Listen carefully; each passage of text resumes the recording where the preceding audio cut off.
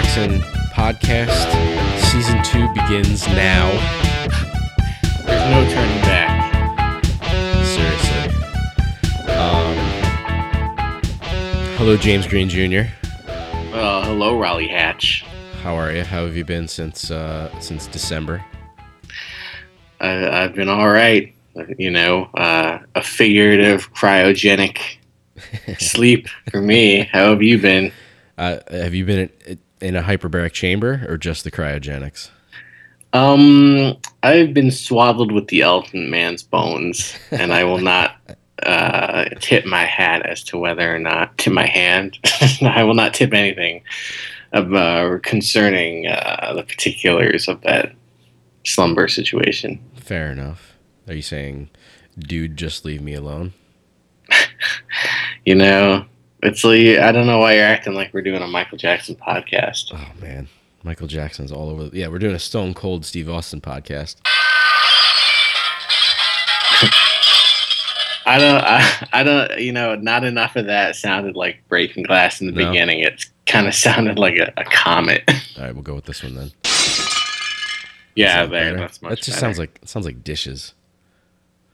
Well, all right.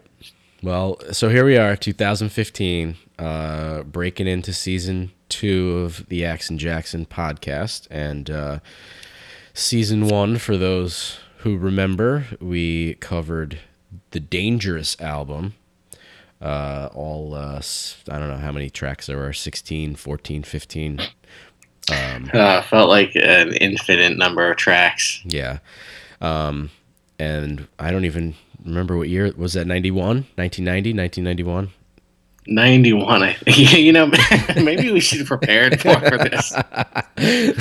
Well, we're slightly prepared. We know that we are going to start a new album, and this one will be from 1979. I know that for a fact because I'm looking at the Wikipedia page right now.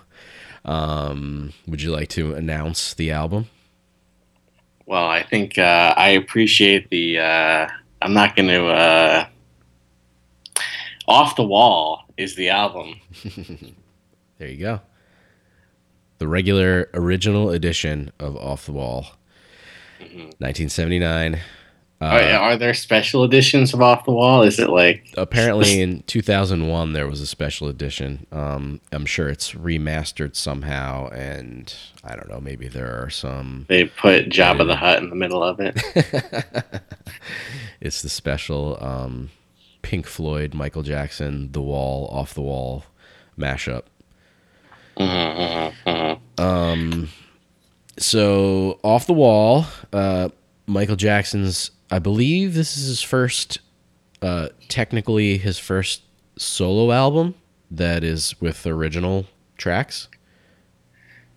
Yeah, I think, or at least his first adult solo album. I think he was still like a child when he did the other ones, and maybe the first one with Ridge material. Yeah, and also the first working with Quincy Jones. Dangerous. Dangerous, the one we covered last season, was the first album without Quincy Jones. So I think this will be a good. This will be good to compare these back to back, since we're clearly not going in chronological order with these Yaks and Jackson seasons. We're going as our want leads us. Yeah, I agree. I think the guest we had, Lamar. I don't remember what episode. What episode was that? It was. He was. It was definitely on an episode where Slash. Slash played guitar on the song. That's right. I think Off the Wall was one of his was his vote for what we should cover in season 2. And I don't think anyone else voted. So congratulations, Lamar. It's a landslide. It's unanimous. Now, technically, we did when we did some of our practice Yaks and Jackson podcasts, we covered a couple songs from the Off the Wall album. So we have heard some of these songs before, and we have spoken about them. So it won't be completely as spontaneous, at least for the first 2 episodes, as Dangerous was. I don't know. Do you? I don't remember anything that we said or discussed really about I don't the either. two practice episodes. I remember one was the song was "Don't Stop Till You Get Enough," and we were kind of. Oh, I remember we were very focused on his preamble in the beginning of that song because it didn't seem like he was finishing any sentences or saying anything that made any sense. Yeah, at least not to me. I didn't. I couldn't understand any of the lyrics. I think you knew the lyrics, and it still didn't make sense. Which, Yeah, which yeah. seems to happen often with these Michael Or Jackson I songs. had an interpretation of the lyrics that Yeah, resembled a non-dead language. yeah.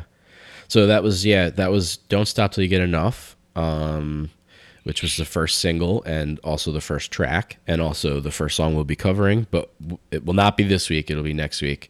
Today, we're just gonna sort of give an overview of the album and sort of ease our way into the Michael Jackson coverage once again. So let's see. So, Raleigh, do you remember when you first became aware of Off the Wall? Um, I think that when I was a youngster of maybe 4 or 5, I believe I had a single on on record from this album, but I don't remember what it was. It might have been "Don't Stop Till You Get Enough." It might have been "Rock with You." It was definitely one of those two. And yeah, I remember enjoying it as a post toddler, pre kindergartner child. That's a small window, post toddler, pre kindergarten. It is. It's a small window that a post toddler pre kindergartner can fit through. Post toddler. Yeah, but I have not ever heard the entire album. I know that. I have the album because I inherited it with the MP3 player I bought off eBay, but I have never listened to the entire thing straight through. So I know, just looking at the track listing, I know I can tell you "Don't Stop Till You Get Enough," "Rock with You," and actually that might be all I know off the album. Really? There's got to be something else I've heard. I'm sure you know Rock with You. Yeah, I said "Rock with You," "Rock with You," "Rock with You," and "Don't Stop Till You Get Enough." Did you literally just say Rock with You? I'm not I really. did. I'm multitasking while we're doing this. I'm not. I'm not even. I'm juggling and cleaning my bathroom. I'd like to welcome James Green Jr. to the podcast today. He's just joining us now. Wait a minute. What's happening? I don't know if you've been listening to anything I've said this entire time. I'm gonna make a firm suggestion that we start this over, but I know that No, not happening again. Huh? It's not happening again. It would. What if I told you I was actually multi instrumentalist Teddy Riley? Then I bet you catered my every whim. Then I would go back and listen to every episode from the first season, just with that perspective, knowing that you were multi instrumentalist super producer Teddy Riley. I feel you aren't familiar with "She's Out of My Life." I feel like that gets radio play. It's possible. I feel like this is definitely. I mean, I'm not super familiar with this with Off the Wall either, but I feel like it's one of those things where we'll hear songs and recognize them that we've heard them before and just not have not placed them. Yeah, I'm sure that's going to be the case. I have. I feel like I've been hearing "Don't Stop Till You Get Enough" and "Rock with You" a lot on the radio, and like just randomly when I'm out in places. Definitely the two biggest songs from the album, and the first two singles. There were, let's see, a total of 5 singles from this album. "Don't Stop Till You Get Enough" in July of 1979, and then "Rock with You" wasn't released as a single until November. That's quite a bit of time. And it's surprising that. Oh, well, I don't. Maybe it isn't. Maybe it is or it isn't surprising. I don't know how to feel that the song Paul McCartney wrote, "Girlfriend," was the last single released. Yeah, that was a full year later. Yeah. Maybe I would theorize without actually looking and having the truth, and not knowing the truth. I would theorize that "Don't Stop Till You Get Enough" maybe was released as a single maybe before the album, maybe a couple of months before the album, and then "Rock with You" was after it came out. That's just a guess. Let's see. Yeah. Nope. I'm wrong. There's absolutely no reason. Well, yeah, okay. So the album came out August 10th. So a month after "Don't Stop Till You Get Enough" was released as a single. August 10th, 1979. Yep. Is that the day you were born? No, I was only I was maybe 6 months old. Okay. That's vital information for you to have. Oh, I just remembered something. I remember we have listener mail from from between the seasons. Okay, and I just point out though that August 10th, 1979 was the 3-year anniversary of the arrest of David Berkowitz, and I'm gonna somehow try to work that into everything we talk about on this podcast. That "Off the Wall" is secretly an album about the Son of Sam killings. But yes, if there's mail. Yeah. Let's quickly go into the mail closet. All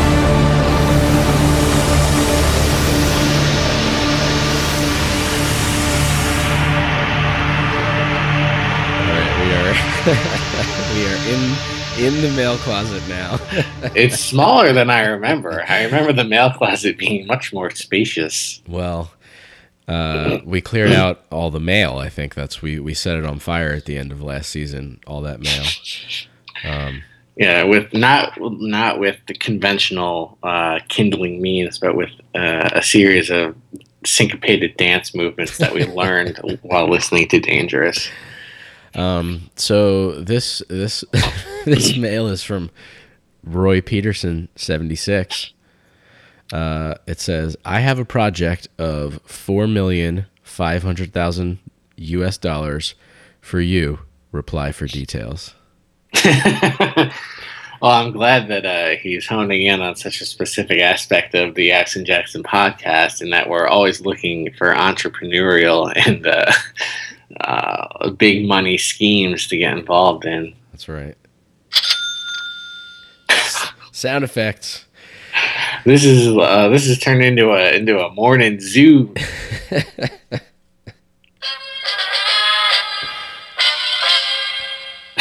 I want to thank Kirk Howley for the sound effects machine that he gave me. I think it was our other listener. Yes, our other listener. Praise be to Kirk Howley, our other special guest from last season. Mm-hmm. So we don't have any real mail. So I encourage our 2 listeners to send us more mail in the upcoming season, and you can reach us at yaxonjackson@gmail.com. And how do we spell that? Let's see if we can remember. YAXZON. Mm-hmm. Jackson. JACKSON @gmail.com. And I think we're on Twitter also. Oh, I know we're on Twitter. I don't even have to think about it. And are we anywhere else? Tumblr, obviously, is where our podcasts can be found, as well as on iTunes. And where else? Archive.org. And my dreams late at night. When I think of all the things that I should have said or could have articulated better. Let's close up that mail closet. All right. It's a lot easier to close the mail closet than it is to open it. It really is. I mean, it's painful to have to do it, but from a technical standpoint, it's much easier. I think we should leave the closet open so it gets some air in there. All right. It's not as musty. Let's open it again.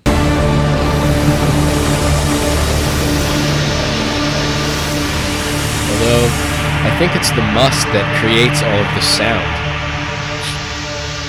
Well, we won't know unless we leave it open and get some of that must out. All right. Yeah, maybe next week it'll be less of a must bust.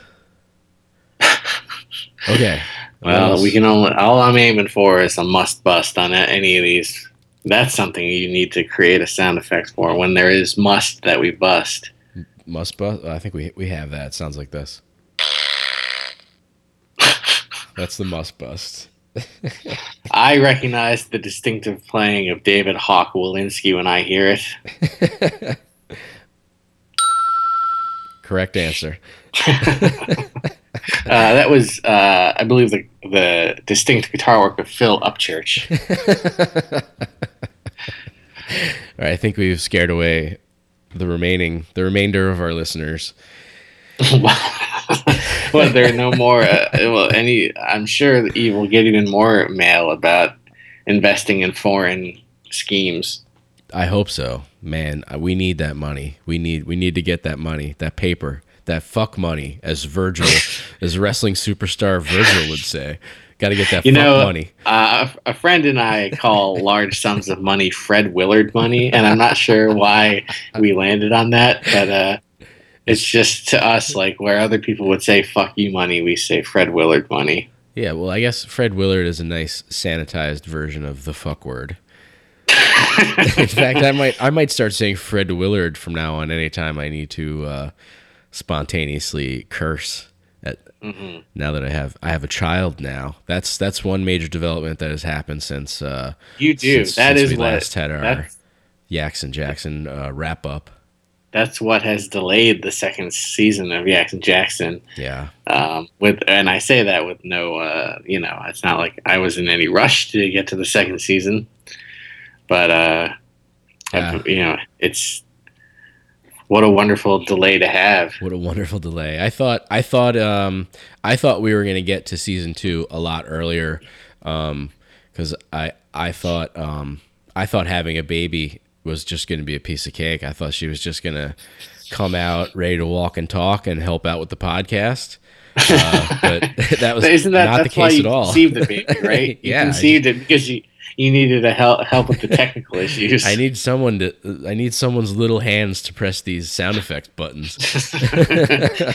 Yeah. I can't multitask. Turns out babies are not born with an instinctual concept of sound effects. Indeed. Or button pressing. And they're not even necessarily fans of Michael Jackson out of the gate.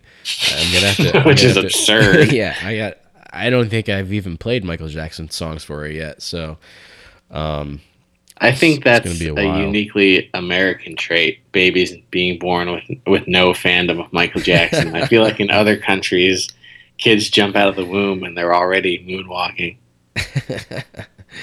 If only we had her in international waters. This may be episode 20 by now. No, that doesn't work because according to the laws of international waters, the laws of the person's home country apply. Like if you can commit a crime in international waters, which everyone thinks is where you can get away with stuff, the victim's country, their laws apply to the crime. Huh. So if you take someone from Singapore to international waters and like you spit on them, you're gonna get caned. Really? Yeah. So if you had that baby in international waters, there was no guarantee that she would come out and being like, "Ho!" Shaman was her. Yeah. Was going to be her first word, but it hasn't happened yet. So she's her name is Marlo. That's it. I wasn't expecting that reveal so soon. No, it's okay. Not to be confused with Marlon, brother of Michael Jackson. We did have I can't remember where it was, but I think her first misspelling of her name was Marlon.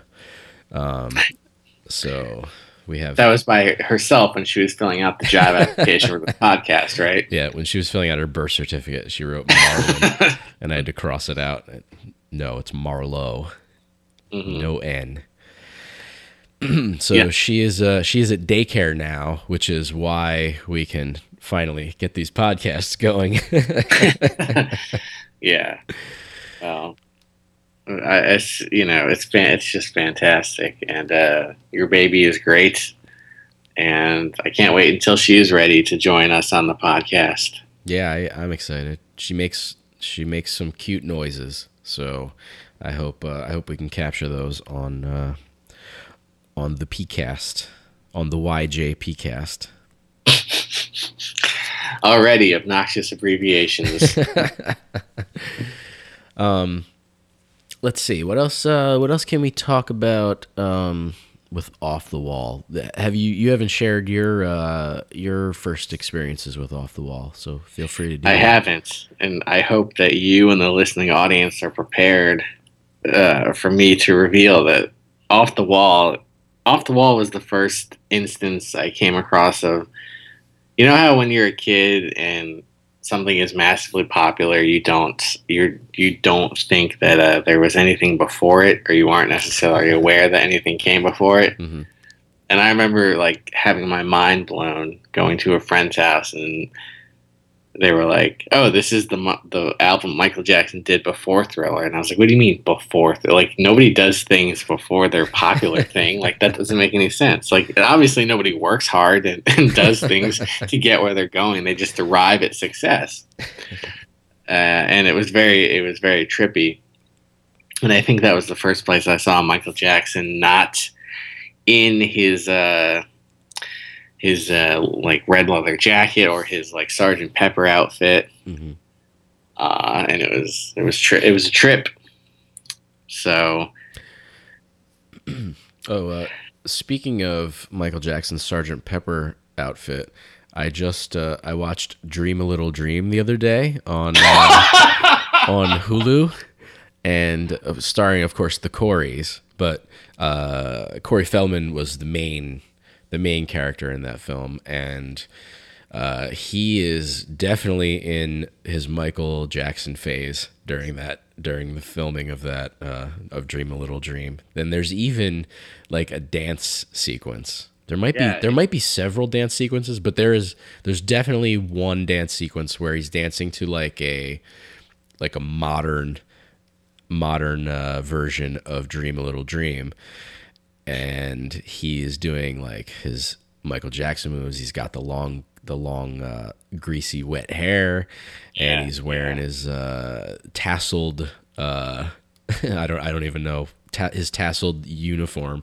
mm-hmm. With the tasseled shoulder pads. Yeah. And did we discuss last season the Michael Jackson Corey Feldman feud? The feud.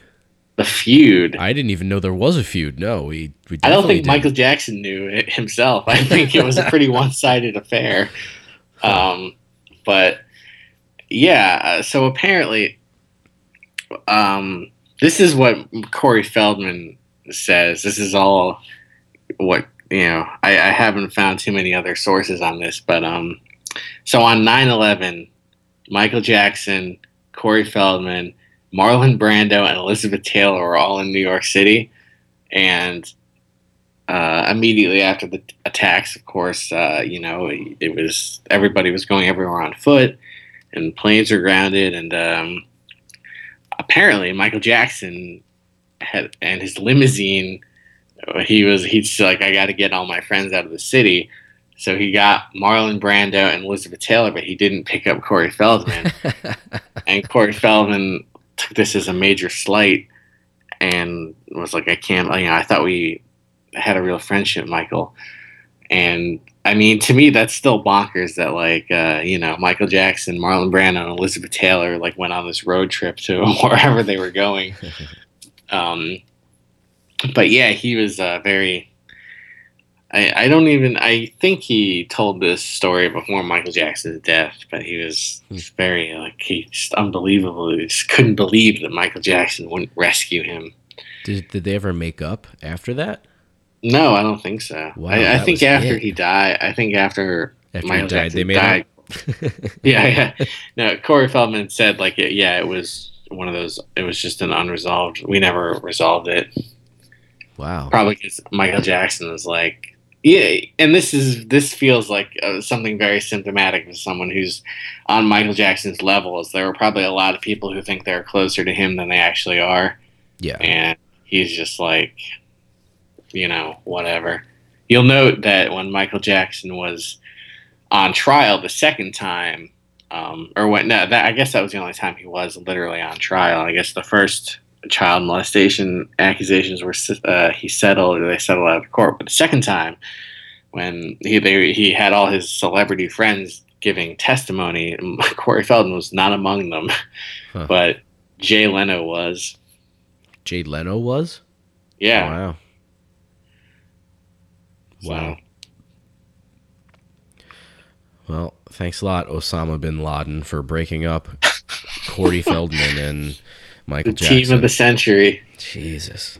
That was Osama's objective. In fact, I think that were Osama bin Laden's last words before SEAL Team 6 turned him into human confetti. He said, I've achieved, you may have me now, SEAL Team 6, semicolon, but I achieved my ultimate goal of destroying the friendship between Michael Jackson and Corey Feldman. So I will be rewarded in heaven with 72 versions. And then they shot him. Boy, oh boy. It's a fact. It's not in the 60 Minutes report that they did, but we are JG2 dropping knowledge for the Michael Jackson fans out there, the Jackson fans, I should say. Osama bin Laden's like, look, I didn't get to marry Whitney Houston like I wanted to. I didn't get to meet Sammy Hagar, but I destroyed this very important union.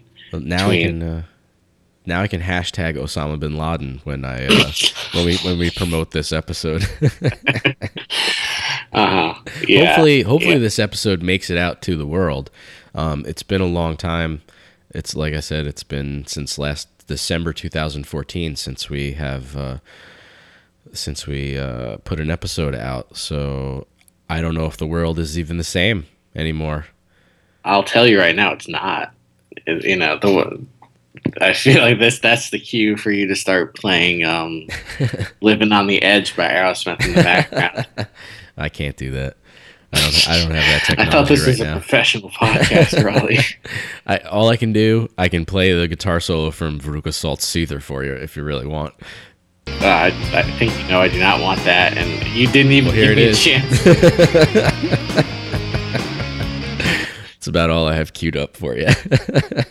That's perfectly awful. Yeah.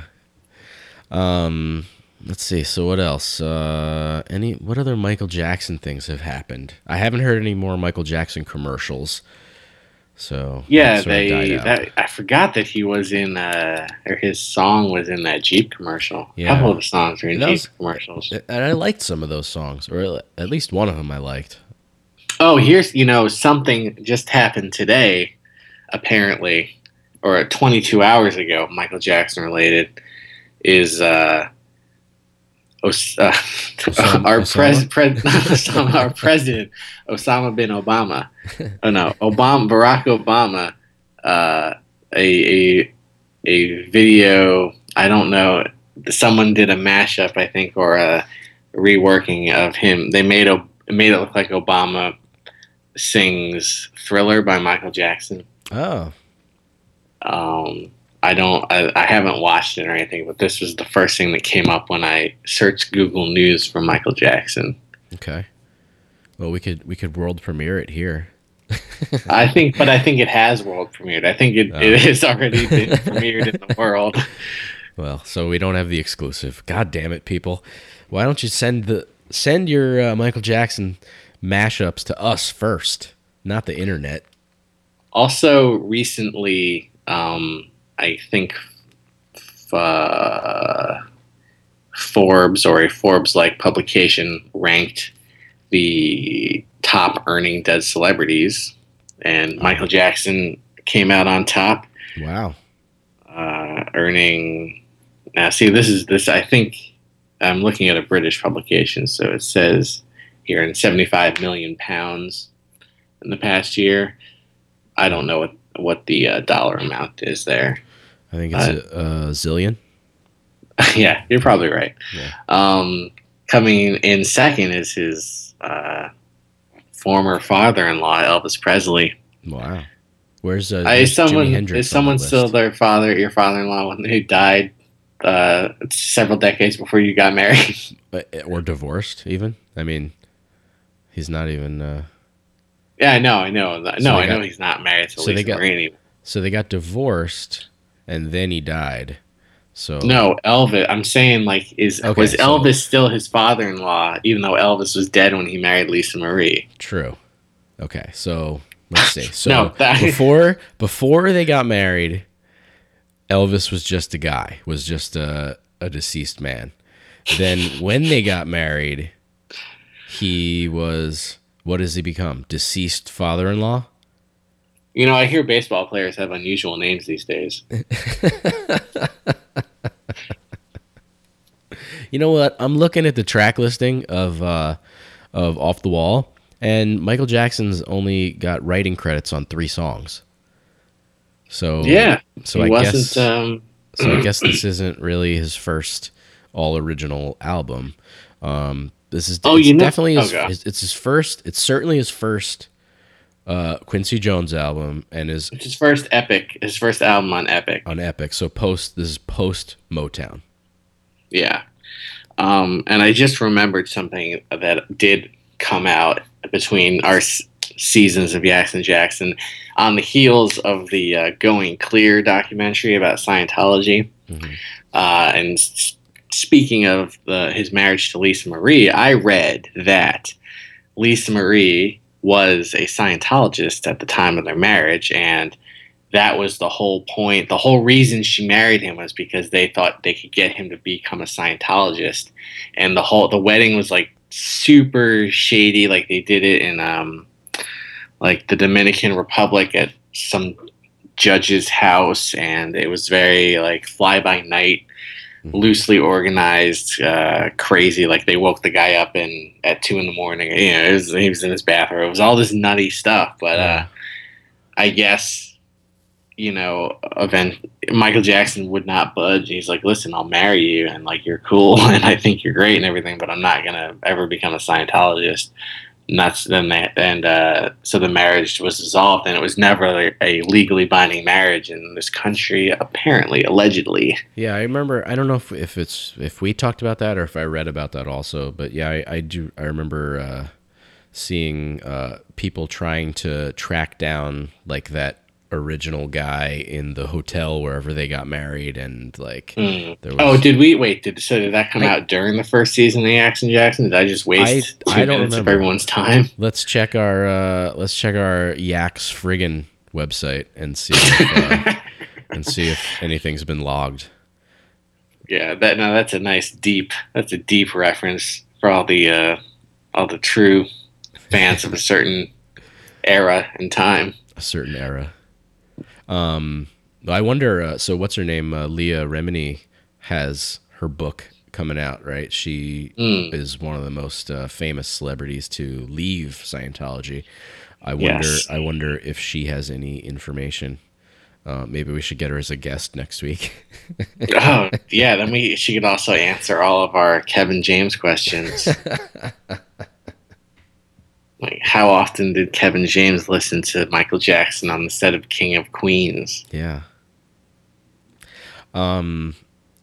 I thought of something to talk about.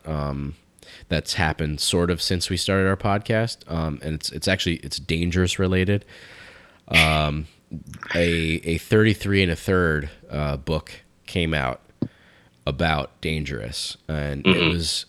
I think it actually came out while we were in the middle of recording our Dangerous season. I have not purchased this book, though I'm curious to read it. I've read, I think maybe the first chapter was online somewhere, Mhm. and it was really frustrating to me reading it. It was I feel like I was disagreeing with a lot of the opinions, especially the opinion that Dangerous was actually like an elaborate concept album. Mhm. Just wasn't buying it.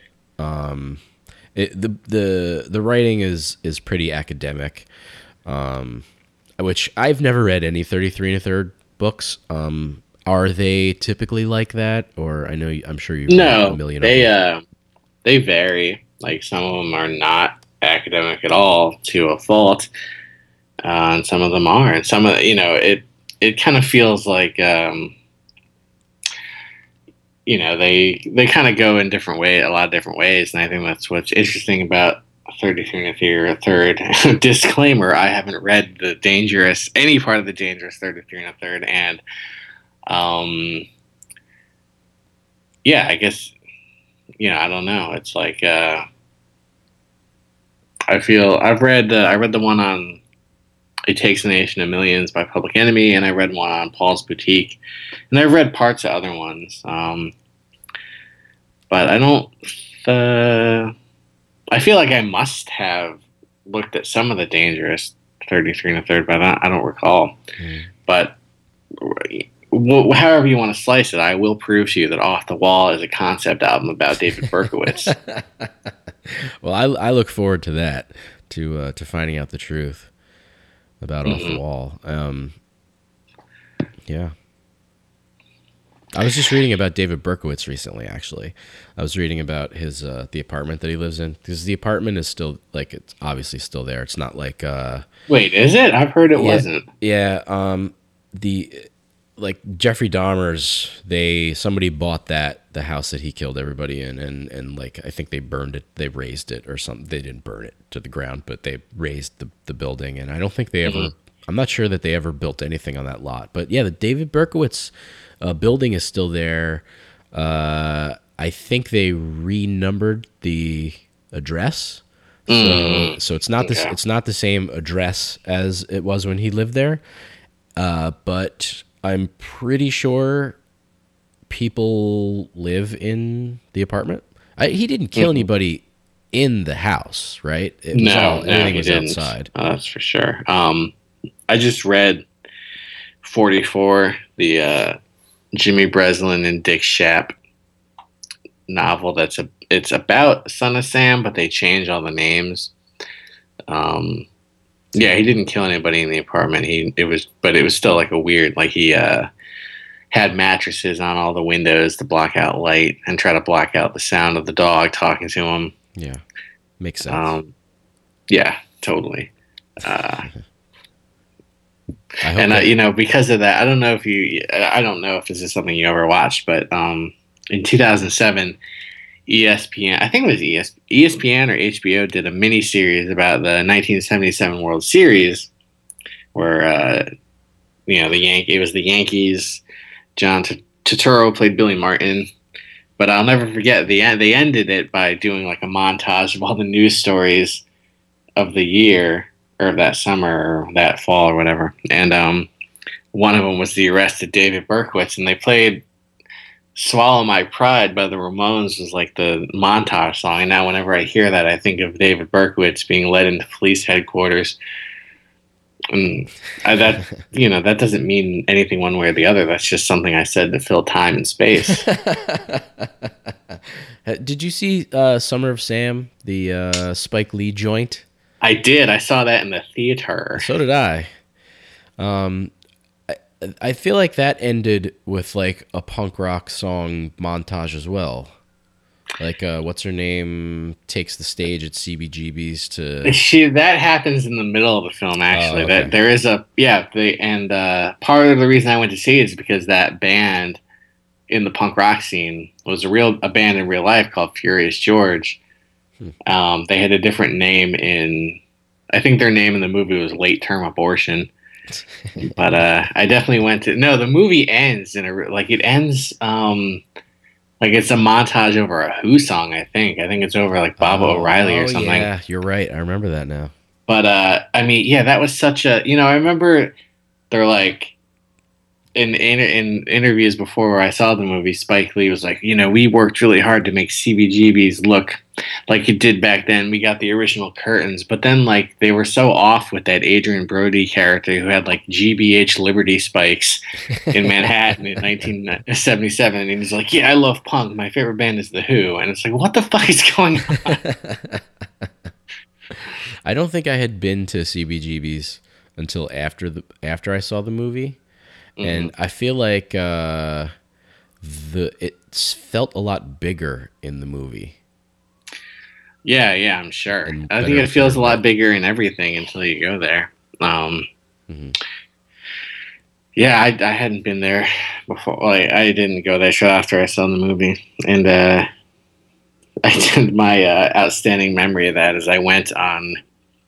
I think I went on New Year's Day of 2002, and I remember the guy at the door is like, I'm like, hey, can I buy a T-shirt? And the guy's like, oh, gift shop's closed.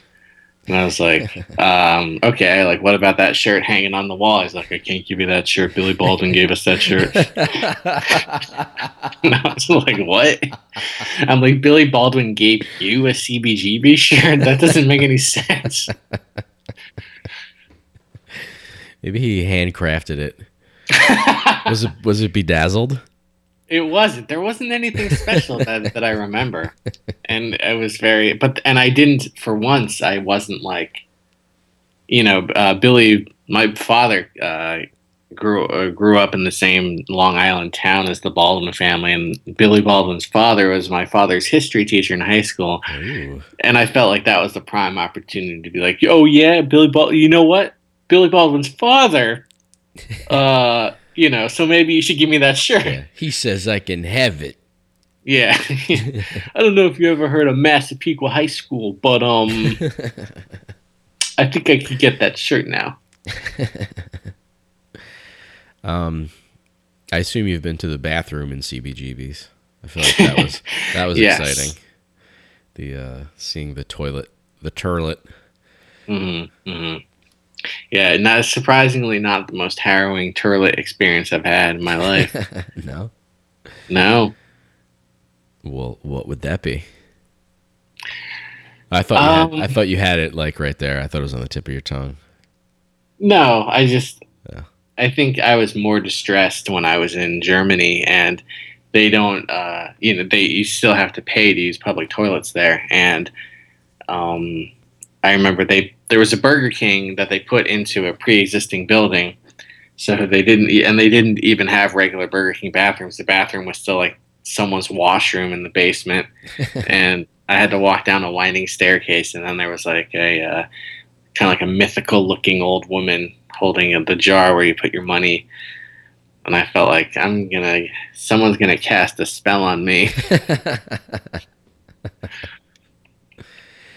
I don't have any excellent international bathroom stories really. I have a friend of Raleigh. mine. A friend of mine went to India, Mm. and he did a number two in the bathroom, and realized that there was no toilet paper, and all he had on him was Indian paper currency, and ended up wiping himself with Gandhi's face. Wow, that's very sacrilegious. I Totally know American. I know a girl, a woman, if you will. I believe she's a woman who ran out of toilet paper in a bathroom and ended up using her hat. That's a shame. Why use your hat? Why not just? I believe, I feel Raleigh, I like believe there was some alcohol involved in okay. that evening. Well, I guess that makes sense. I feel like in a clutch, I would just I don't know take my underwear off and use that and just leave it. That's what I did when I had an emergency like that at a theme park once. Uh oh. And I lost that underwear. I Was said it goodbye underwear. was it Neverland? It was, it's not Neverland. It was not. It was It was not Disney. Neverland. That's a double negative. It was Disney's Animal Kingdom, a different kind of Neverland. Well, I'm sorry to hear that, but at least you did. I think you did the right thing. I think you did what MacGyver would do. Probably. There are definitely worse situations to be in. So I didn't, but I did have to, I was very conscious about it for the rest of the day, and I felt, you know, Conscious about what? Not wearing underwear anymore? no, I mean, I felt, because it's not, I don't feel like I'm super uptight about going to the bathroom in public, but obviously there's so little privacy in a Walt Disney bathroom, and I think I felt like I was worried, like people are just going to know, like it was just on my mind for the rest of the day. Hmm. So It's a small world. that's not in that particular park, No, Raleigh. That well, small world is in the Magic Kingdom. the Magic Kingdom. I don't know anything about Disney. Well, you better buckle up or hunker down or whatever you do because you have a daughter now, and No, she doesn't care. She hates Disney. She told me. that's not the story I'm hearing on the internet on RaleighsBaby.com. um. All right. Well, let's see. I think one of our goals this season was to have shorter episodes with more focused, less more focused banter and less rambling. Well, strike one. Yeah, strike one. But that's all right because this episode is still less than an hour long, so we're doing all right. Yeah, right now it's less than an hour. Wait until Yeah. Well, I don't have too much more to talk about with the album.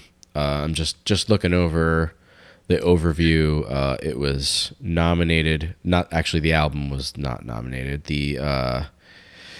The first single, "Don't Stop Till You Get Enough," nominated for a Best Disco Recording Grammy, which I didn't even know was ever a category, but it didn't win. And it was also nominated for Best R&B Vocal Performance, Male category, and it did win that. Spoiler, just in case you haven't seen the 1979 Grammys, or pardon me, the 1980 Grammys. I'm sorry to have I just had it ruined that one. DVR'd, but I guess I can erase it now on the All Awards Show channel. That should That would exist. be a good channel.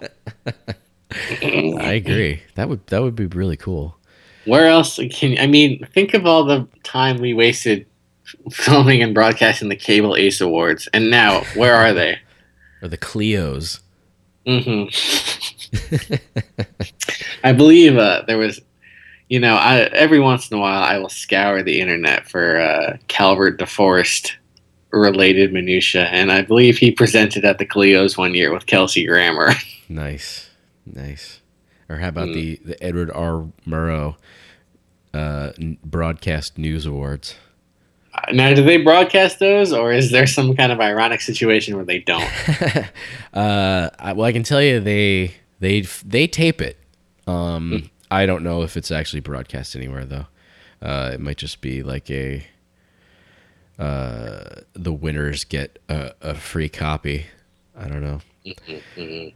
All right, back to Off the Wall. I'm looking at the ratings. All seem to be pretty damn favorable, like through the roof favorable. Even from Robert Christgau. He gave it an Well, if you can get the Xgow a thumbs up. I'm trying to think. I'm searching very hard to think of I know there have been times where I've disagreed with Robert Christgau about stuff, but he always like his whatever grade he gives or whatever, like his written like stuff is always so on the money, and like it's hard to. I find myself not really taking too much issue, other than stuff that's like I don't know. I think he called I think he didn't even bother reviewing D-Generation's catalog, and I took offense to that. But when you're talking about his written, are you talking about like articles, or are you talking about those like very short, like the encapsulated reviews? both. I'm talking about Really? both. I hate those. I hate those short Why do reviews. you hate them? I don't know, they just frustrate me. They feel so pompous and like not really that informative. Mm.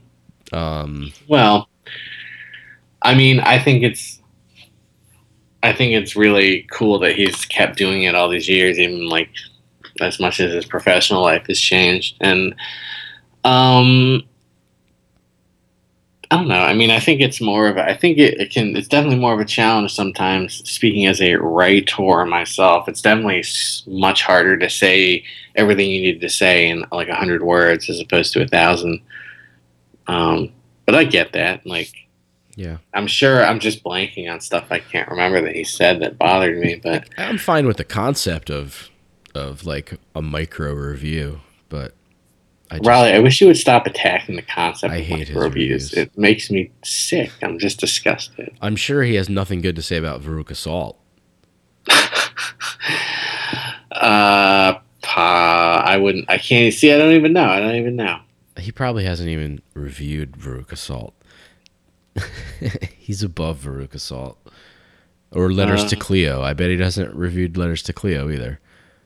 See, now you're forcing me to use this infernal contraption All in right. front of me While you do to. that, I'm gonna list all the songs on Off the Wall that we will be covering. Track 1, Don't Stop Till You Get Enough. Track 2, Rock With You. Track 3, Working Day and Night. That is a Michael Jackson original. Get on the Floor. Another Jackson co-written song. Then we have Off the Wall, Girlfriend, She's Out of My Life. Oh, Girlfriend was the Paul McCartney song you were talking about. She's Out of My Life, written by Tom Baylor. I don't know who that is. I guess we'll find out in 7 weeks. I Can't Help It, co-written by Stevie Wonder. It's the Falling in Love. It's the Falling in Love. Okay, that's the name of that. Featuring Patty Austin. Written by Carol Bayer Sager and David Foster. I don't know who any of those people are. And then we have Burn This Disco Out. Oh, son, we're gonna burn this disco out. You don't even know. I'm excited for that. That's a Rod Temperton track. He has a few on that album. Oh, I love Rod Temperton. It's so great. Rod Temperton's the best. That's king of Rod Temperton. Is that Jimmy Fallon? It's Jimmy Fallon, going crazy. I just love Letters to Cleo. It's so great. It's so amazing. It's an honor to have you here. So Robert Christgau did not review Letters to Cleo. In fact, he declared Letters to Cleo a bomb. Like with his little bomb symbol. A bomb No, or da bomb? like not the bomb, not the bomb. Literally a bomb that would be dangerous for you to hold. He reviewed 4 of Veruca Salt albums. Wow. Yeah. I'm amazed. I didn't even know there were 4 Veruca Salt albums. Oh, boosh! And do you want to take a guess what he gave their debut, American Thighs? All bombs. No, he gave it a letter grade.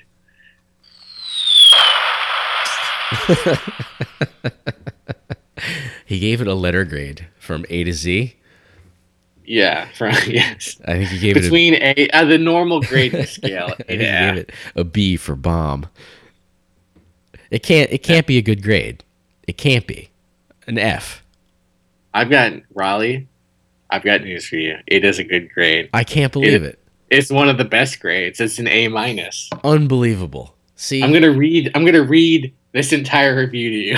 Please do it. I only know one song from that track. I mean, from that album. So, and I hate it. This is Robert Christgau's review of American Thighs, Veruca Salt's debut album, 1994. Who cares whether it's real or not? However much Nina Gordon, Louise Post, and their Bapinist rhythm section sound like the Breeders, you could tell the two apart in a blindfold test, probably. But the confluences overpower the divergences anyway, and good. commercial calculation is as irrelevant here as their just the band gender has nothing to do with it crapola. Whatever their motives in existential reality, they're less coy, less goofy, clearer melodically, and surer of the rhythmic turf, and at least in part because the breeders got over, thus diminishing but not eliminating their felt need for diversionary tactics in a continuing project of aesthetic reconceptualization. Okay, I have to stop because I think I'm going to vomit. Good, thank you. That is a little in deep in the thicket. But I'm going to start back up again now. Creating a pop rock style that steers between male-identified canons of manipulative pseudo-certainty and female-identified canons of pseudo-confessional sensitivity. At present, what they say with that style means less than how coherently and attractively they configure it. If and when they become even better artists, it won't. Oh my God. That's a lot of words. Yeah. And I don't know.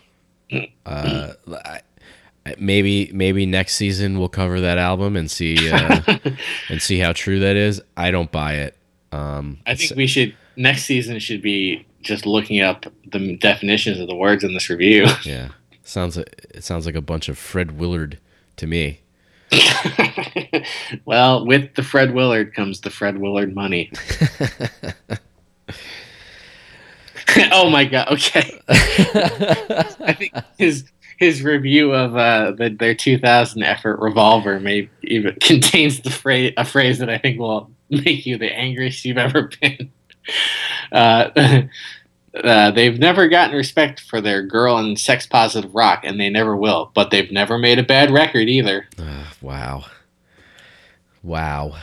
You know, again, I know, I think 2 songs by Veruca Salt, and Seether from the first album, I've always hated that song. I've always thought it was like the most boring riff ever. There isn't even a riff to the verse. It's like, it's a chord and then some string noise, and that's it. And like, it's terrible.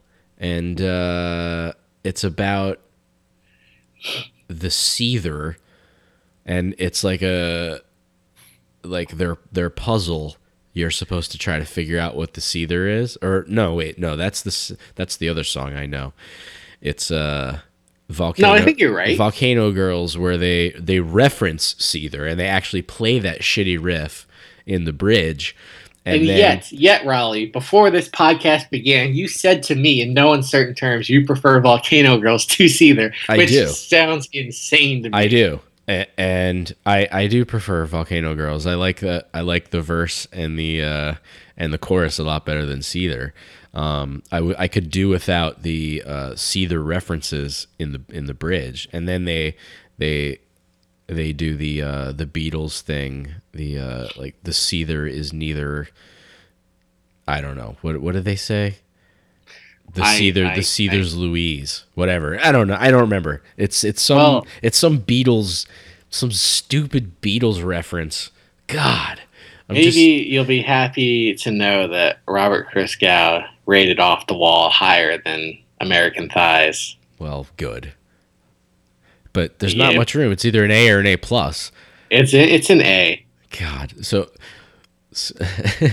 Off the Wall is 1 point higher than Veruca Salt's American Thighs. I'm gonna as soon as we hang up, I'm gonna listen to American Thighs and see if it's really an A-. I think it's just a really boring song. Seether, I mean, I just think it's really boring. Like, I don't think it's not like, and it's it not steals bad. It's not it like. Steals, go ahead. No. You listen. I'm not trying to shut off the valve of hate.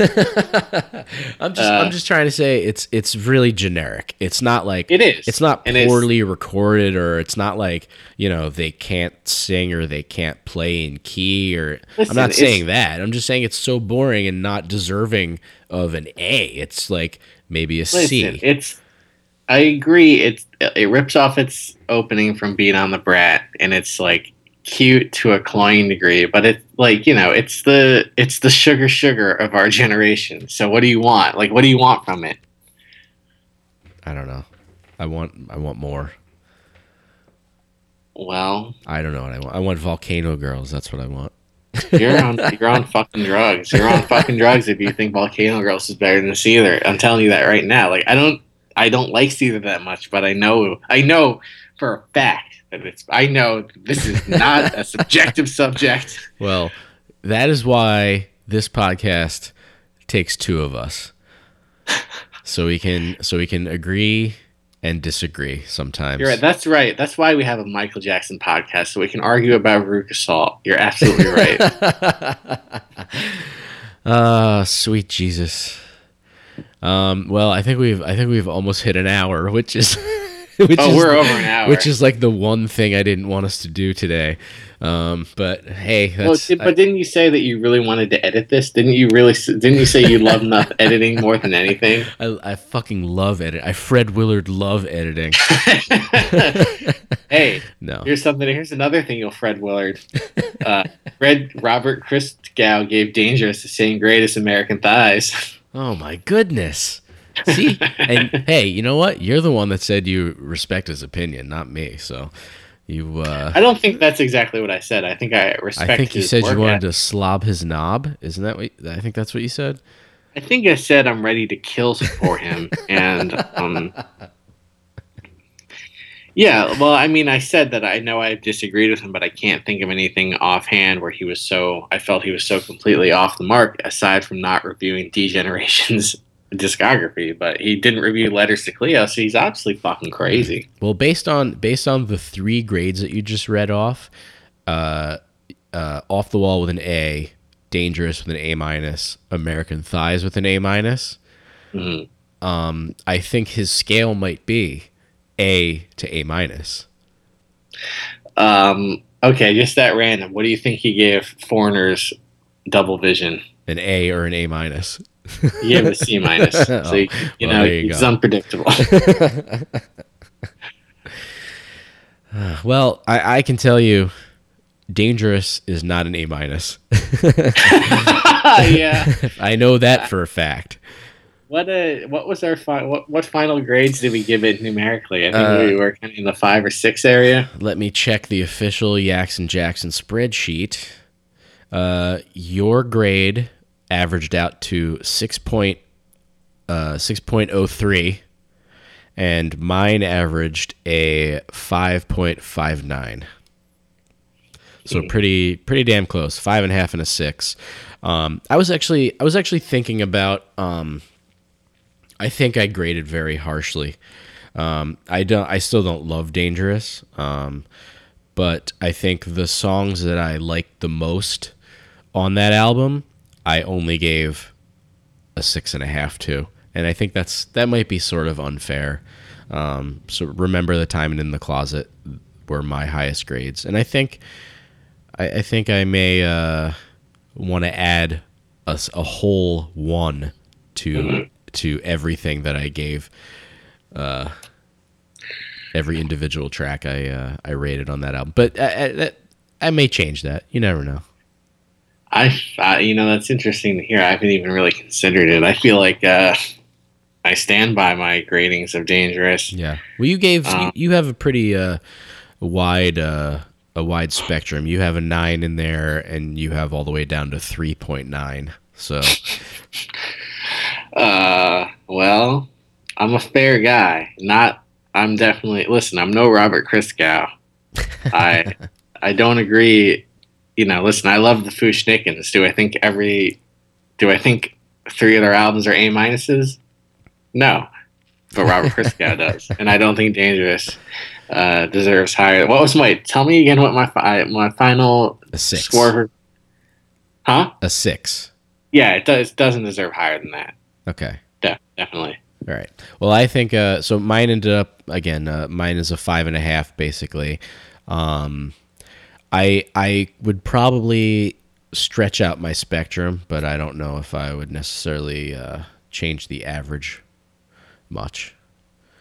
Mm-hmm. But anyway, all I'm saying is that I like In the Closet and I like Remember the Time. All right, that's it. That's all I'm That's all I'm getting to. I like it. That's I like crazy. it more. I like it probably more than a 6.5. But we'll see after we dive into Off the Wall. We'll see. We will see, Raleigh, and I'm excited to take this journey with you again. And I feel like it took me about 40 minutes into this episode to really remember who I am and what I'm doing and my purpose on this earth. Okay. Well, I wasn't kidding when I told you that I felt like I've been in a cryogenic sleep, much like the crew of the ship in Alien. mm-hmm. That was Alien, right? I think it was in several of the Alien movies. I recently rewatched all of the original Alien movies. Definitely in the first one, they go to their sleep, and between the second and third one, Mm-hmm. I don't think there's any sleeping in the fourth one. Mm. But anyway, so yeah, I'm excited over the next 10 weeks to thaw you out and rekindle our love affair over Michael Jackson, and we're certainly gonna burn the disco out. We will burn the disco out. And I want to say something right now. I don't know how feasible this is. I don't know. This might be just a wild dream. But Raleigh, I think the only way that we can wrap this season up when we get there, live episode in Toronto. Why Toronto? Because if I may take listeners behind the curtain, that's just my recurring joke with you that I want to go to Toronto with you.